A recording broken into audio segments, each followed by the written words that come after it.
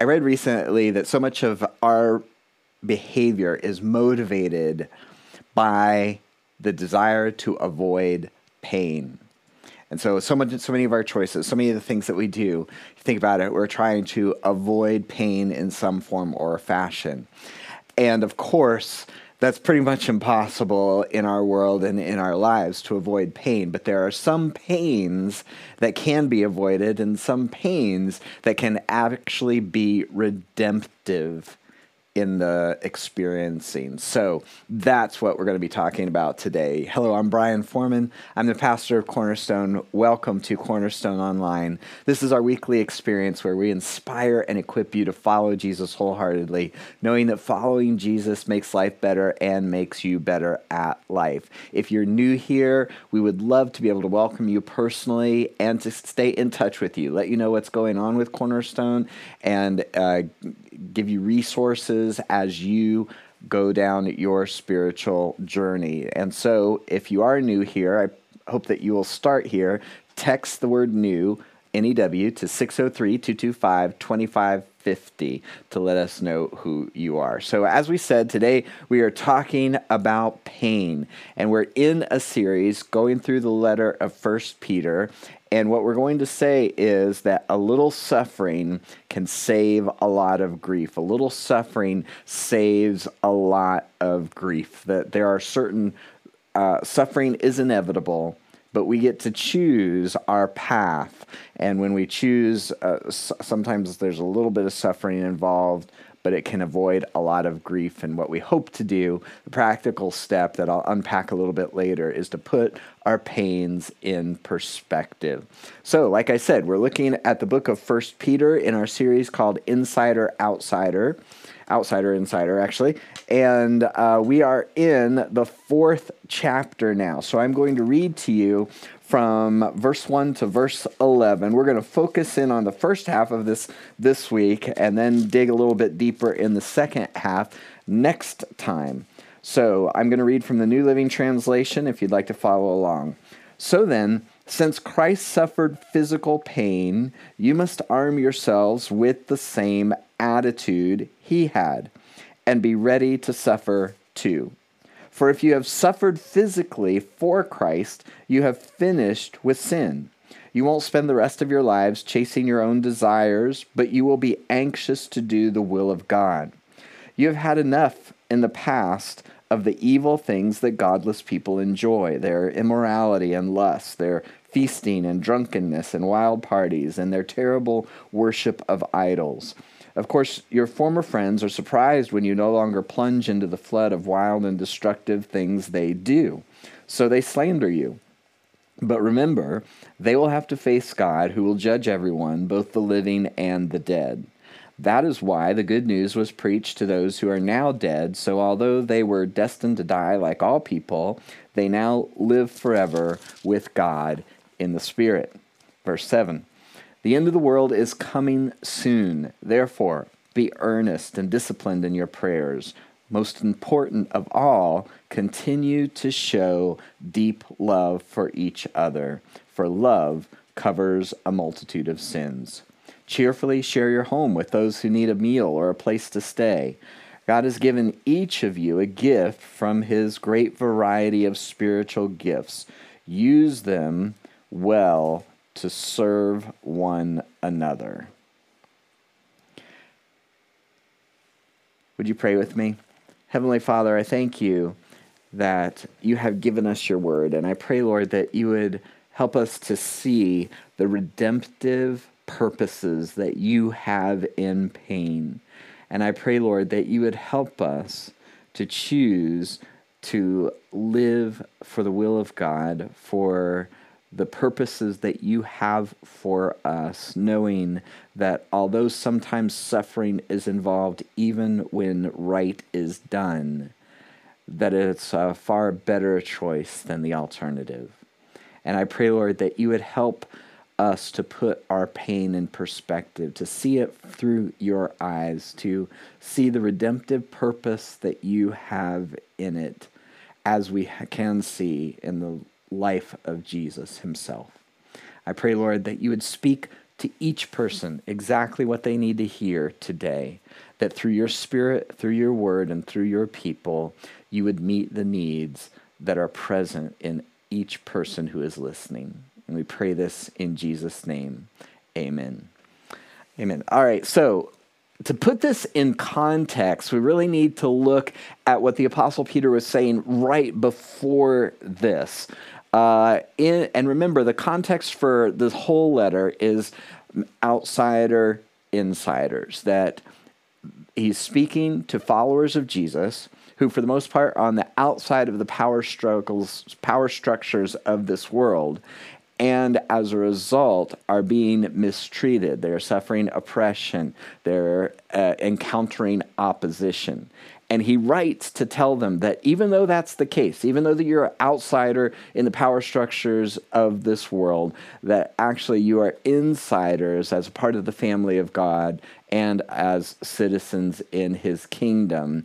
And that impacts the way that you live, and in particular, the way that you deal with those people in power, the people in authority over you. And he's encouraging them overall to just do the right thing and entrust the results to God.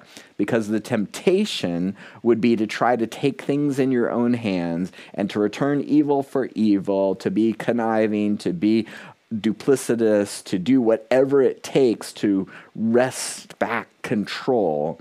And he's saying, no, that's not the way you do it. You acknowledge the authorities that are over you. As long as it's not disobeying God, you do follow their lead, and then you just entrust the results to him. So as a result, sometimes they were suffering.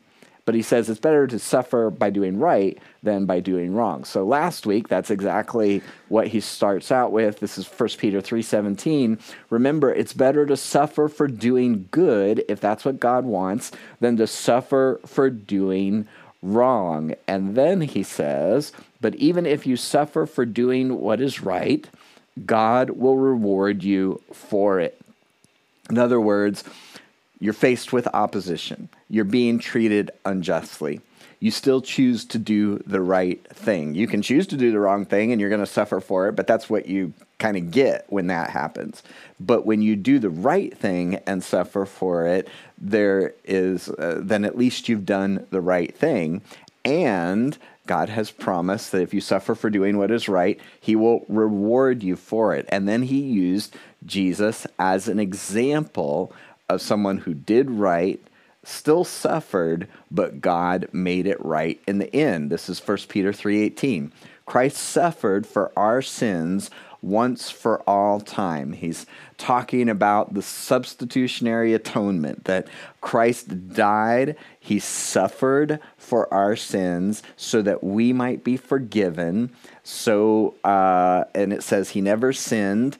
Christ was without sin. He didn't deserve the punishment that he received, but he died for sinners to bring them safely home to God. In other words, the unjust suffering, you're experiencing unjust suffering right now. But as a follower of Jesus, that's kind of what you would expect, because he experienced unjust suffering also.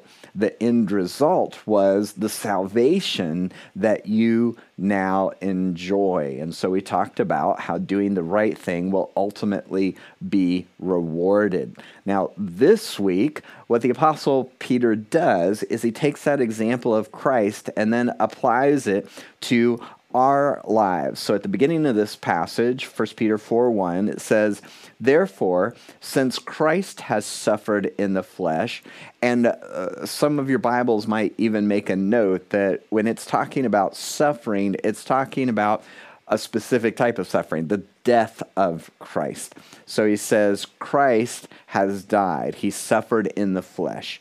So also, you must arm yourselves with the same attitude that he had. If you're going to follow Jesus, then you're going to learn his ways. And what was his approach to suffering? That he was willing to suffer rather than sin. That was his approach. He would suffer, he would do right, and if that meant suffering, then he would do that up to and including the point of death in his struggle against sin. And so he says, you must arm yourselves with the same attitude that he had. That arm yourselves, it's the same picture as a soldier putting on his armor, taking up his arms, getting ready for battle. Jesus steeled himself for the suffering that was to come. And as a follower of Jesus, you're going to have that same attitude. So this little bit of suffering saves a lot of grief. We can see that in Jesus' life because he went and to the cross, suffered that tortuous death on the cross, but the end result was the salvation that is offered to everyone, that we can be forgiven of our sins, included in God's family. And then he goes on and says, basically, use this as a pattern, have the same attitude that Christ did, because the one who has suffered in the flesh has ceased from sin. I think that what he's saying here, as I put it in context and have thought it through, it's like, okay, well, what is he saying? The one who has suffered in the flesh. Remember, when suffered in the flesh was used of Christ, it was talking about death. And then you have ceased from sin. So if you die, then there's no more sinning going on because you have died. Now, obviously, we have not died, so what is he talking about? Now, interestingly enough, in the end of the passage from last week, Peter was using the illustration of Noah and the salvation that he experienced in the ark going through the flood as a parallel to the salvation that we experience, symbolized by baptism, going through the waters of baptism. What does baptism symbolize? When we put people under the water, we are symbolizing that they were dead and buried with Christ, that they were dead in their trespasses and sins. Then we lift them out of the water, identifying them with the resurrection of Christ and the new life that he gives. That's the imagery that is in Peter's mind because he has just talked about it. And then he says, the one who has suffered in the flesh, died according to the flesh, has ceased from sin. I think it's baptism imagery that he's still leaning into, saying that as a follower of Jesus, you were dead and buried, and now you've been raised to life. So in the same way that Jesus fought against sin, suffered on the cross, to the point of dying, then so also spiritually you who were dead have now been made alive. And so there's a sense in which we are done with sin. The time for sinning is over with because we have died, we were buried with Christ, and now raised to walk in a new way of life. Now, obviously, that does not mean that every believer, every follower of Jesus is sinless and doesn't make any mistakes. No, that's not what it means. Obviously, from our experience, we know that that's not the case. But the direction of our life has changed. That if there's a willingness to suffer, to choose to do right as opposed to avoid suffering, then you're kind of done with sin. If you're willing to suffer to avoid sin. And he says, in the big picture of things, spiritually speaking, you are dead to sin. That's the way the Apostle Paul describes the same kind of thing that Peter is talking about here.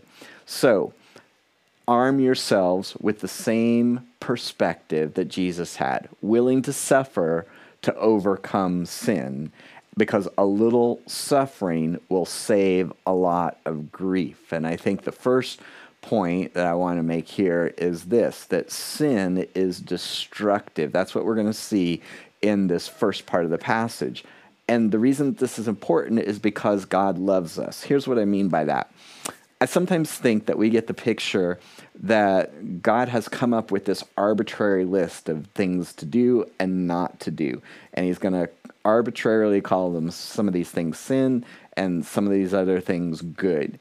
And the only thing that makes it good or bad is God arbitrarily arbitrarily deciding it.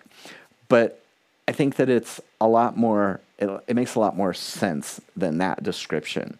That, yes, God is the one who defines what is right and what is wrong.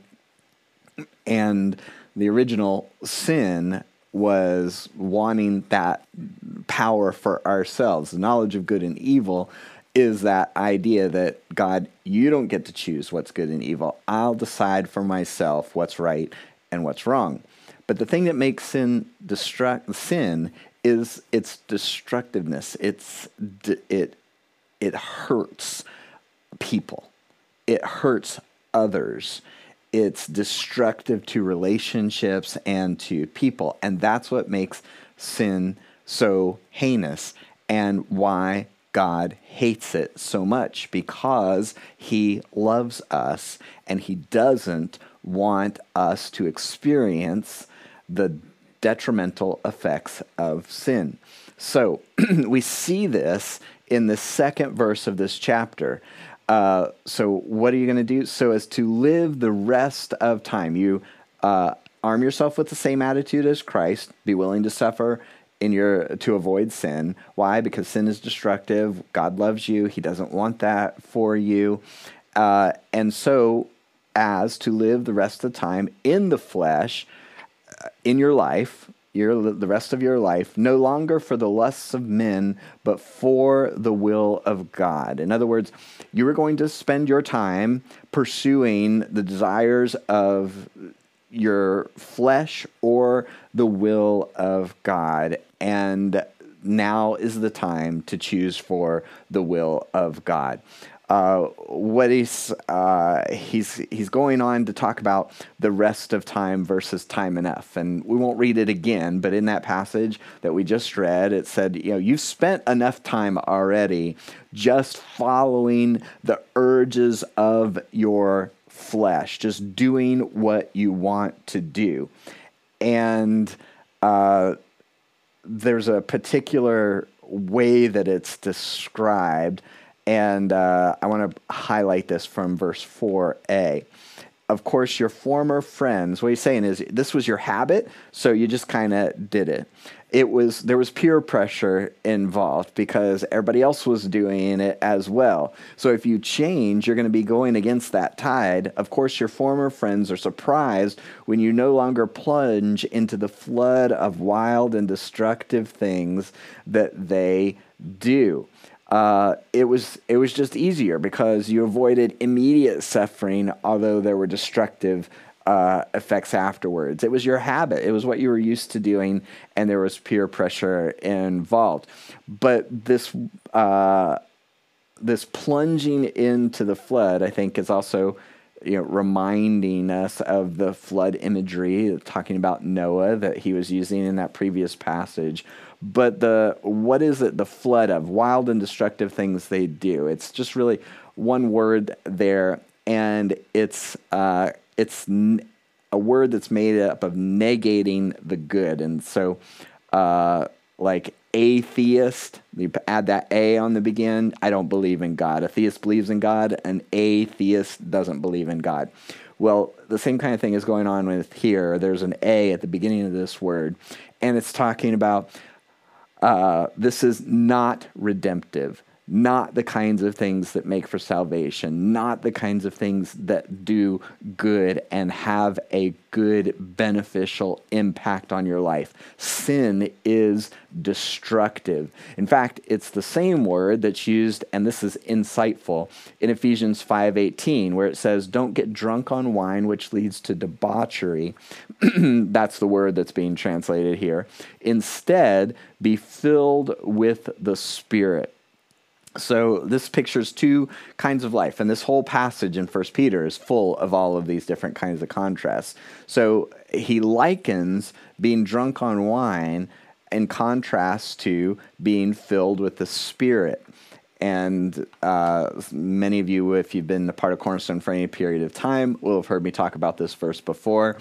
When you get drunk, you have the alcohol in control of your life. It's the controlling influence in your life. And so you do things that you wouldn't normally do, things that are dumb, things that are stupid, things that lead to destruction, and that's what he's talking about here.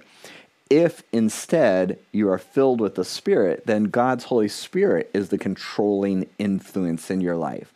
As a result, you do things that you wouldn't normally do, but these are things that are good and beneficial. And as a result of that, you experience those benefits. So the contrast that Peter is painting here is a person who is controlled by uncontrolled impulses. To live in the lust of the flesh, the desires of the flesh, is to just be trying to avoid pain, masking pain in however you want. And it's that avoidance of pain that actually ends up being more painful in the end. And so he gives a contrast. He's like, if you're a follower of Jesus, you died to that life. You now are living a new life.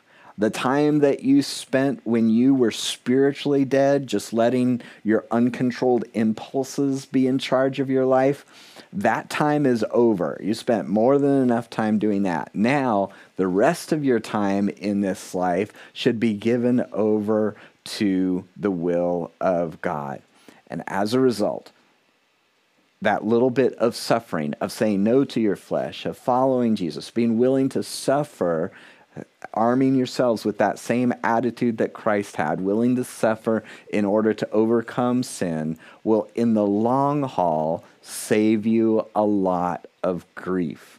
And the other thing that he points out in that line is that judgment is coming.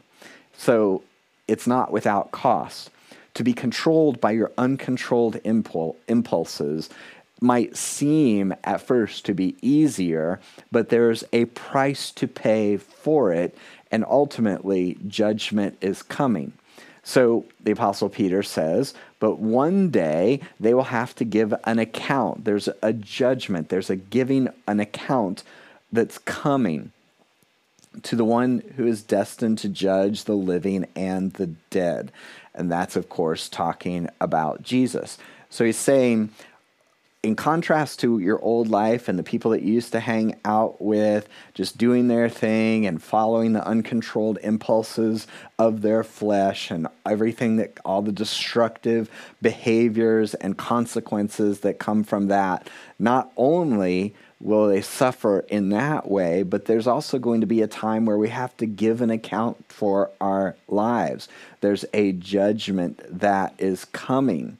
And then he pivots to the good news. In 1 Peter 4:6, it says, that is why the good news was preached to those who are now dead. So what is the good news? The good news is the message about Jesus Christ. And what's the message about Jesus Christ? It's who Jesus is, that he was the perfect, sinless Son of God. What he did, he lived a perfect life, and then he went to the cross and suffered a death he did not deserve. And then, what is the consequence for us?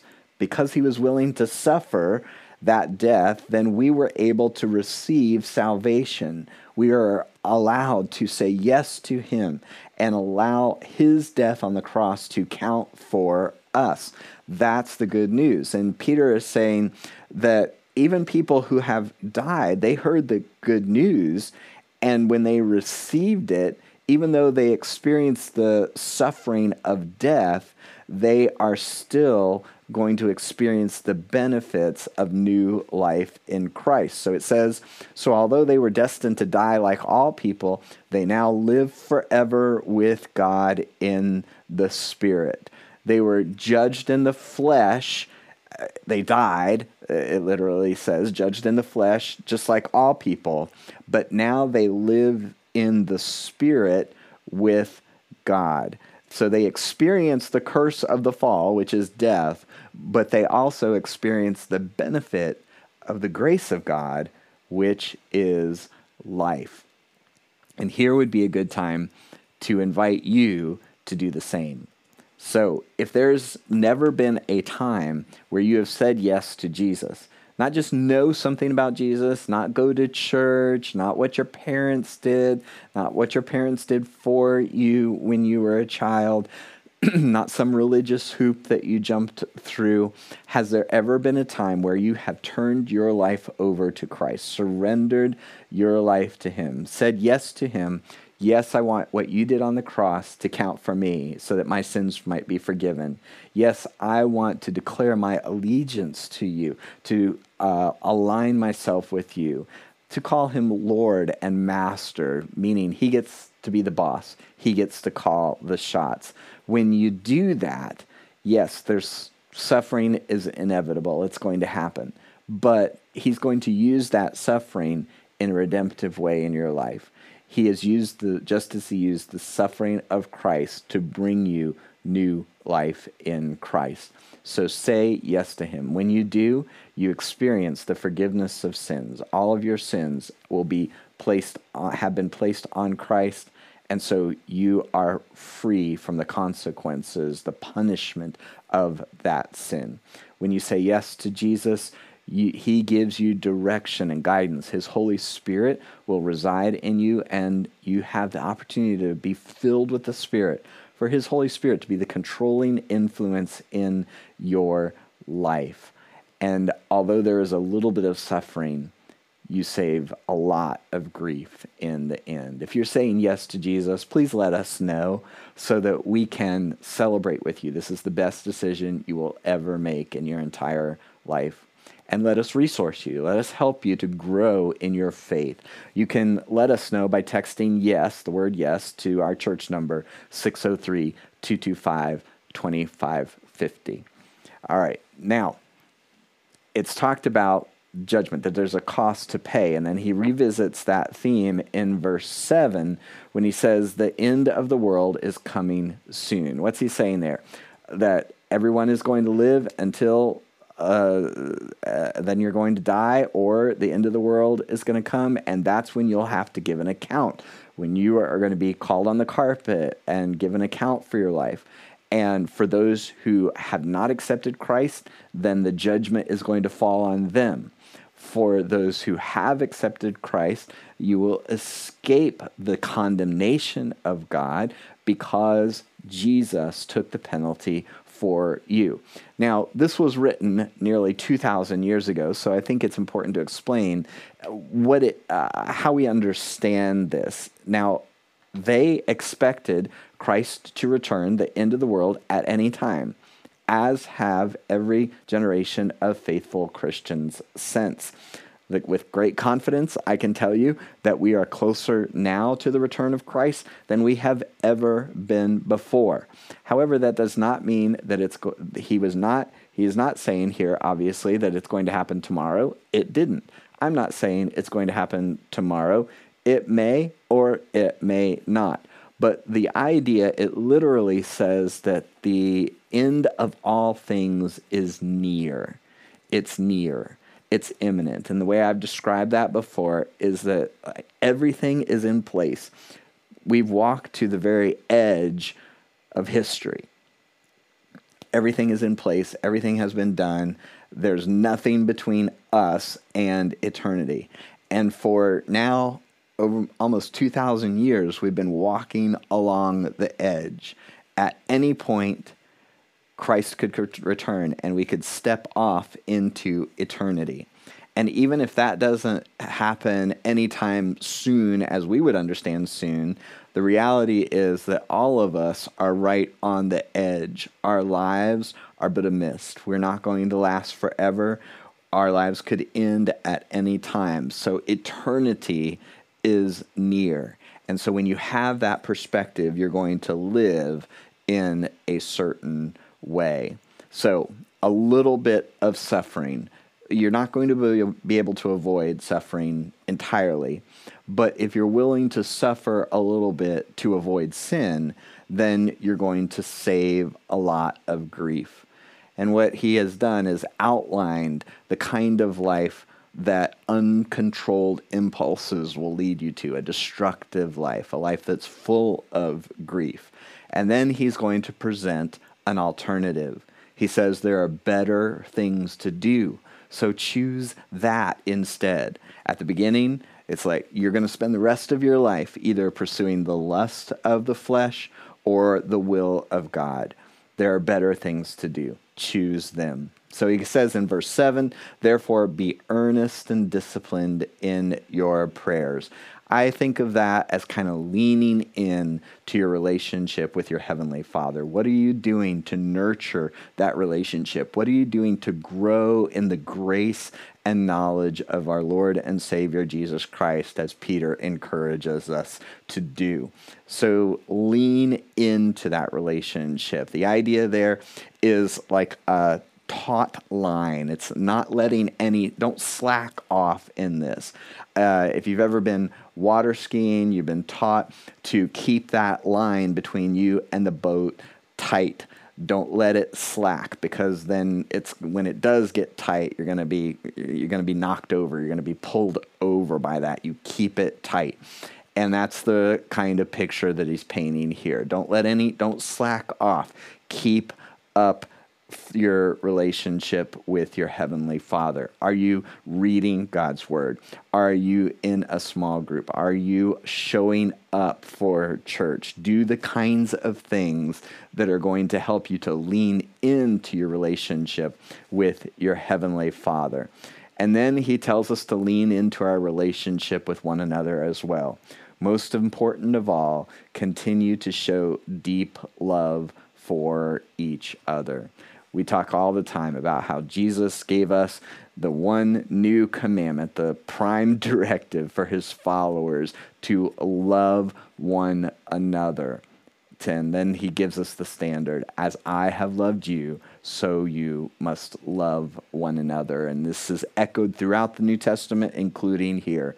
Continue to show deep love for one another. This is the same theme that he's returned to from chapter 1, verse 22, when he told us to love each other deeply with all your heart. He uses some of the same words in this. He's returning to that theme. And then he says, for love covers a multitude of sins. I didn't know this until this week, but he's actually, because this is a very familiar verse to me, a very familiar phrase, he's actually echoing something from the scriptures, from the Old Testament. In Proverbs 10:12, it says, hatred keeps old quarrels alive, but love draws a veil, puts a cover over every insult, and finds a way to make sin disappear. Lean into your relationship to your Heavenly Father, and lean into your relationships with your brothers and sisters in Christ. Don't let unforgiveness, don't let past hurts or quarrels or difficulties separate you. Love is going to just overlook those things sometimes and not make a big deal about them, to go on to pass them over. And then he says, each of you should use whatever gift you have received to serve others as faithful stewards of God's grace in its various forms. In other words, you're going to lean into your relationship with your Heavenly Father. You're going to lean into your relationship with your brothers and sisters in Christ. And as part of that, you're going to be a conduit of God's grace, of His goodness to the people around you. How do we do that? That's what we'll talk about next week. So here we go. A little suffering saves a lot of grief. You're going to suffer. Choose this suffering that is redemptive. Choose to do the right thing, even if it means suffering, and leave the results to God. And what that helps us to do is to put our pains in perspective. We started out by talking about how often we are motivated by avoiding pain. But the reality is you're not going to be able to avoid all pains. So choose your pains wisely. Put your pains in perspective. Recognize that choices are going to result in pain one way or another. So choose the one that's going to be the lesser pain over the long haul. That does the most immediate way to avoid pain is often the one that is going to result in the greatest pain in the long term. So choose to do the right thing, even if it involves suffering. You'll avoid destruction, you'll have a clear conscience, and you'll free yourself up to live for the better purposes that God has in mind for you. Would you pray with me? Heavenly Father, I pray that as we make our choices each day, that we would recognize that pain in this world and in this age is unavoidable, but to just do the right thing anyway, entrust the results to you, and live our lives not according to the uncontrolled impulses of our flesh, but according to the will of God, that the Holy Spirit would be the controlling influence in our lives. Show each of us, I pray, exactly what we need to do with what we've heard today, and then give us the courage and strength to choose accordingly.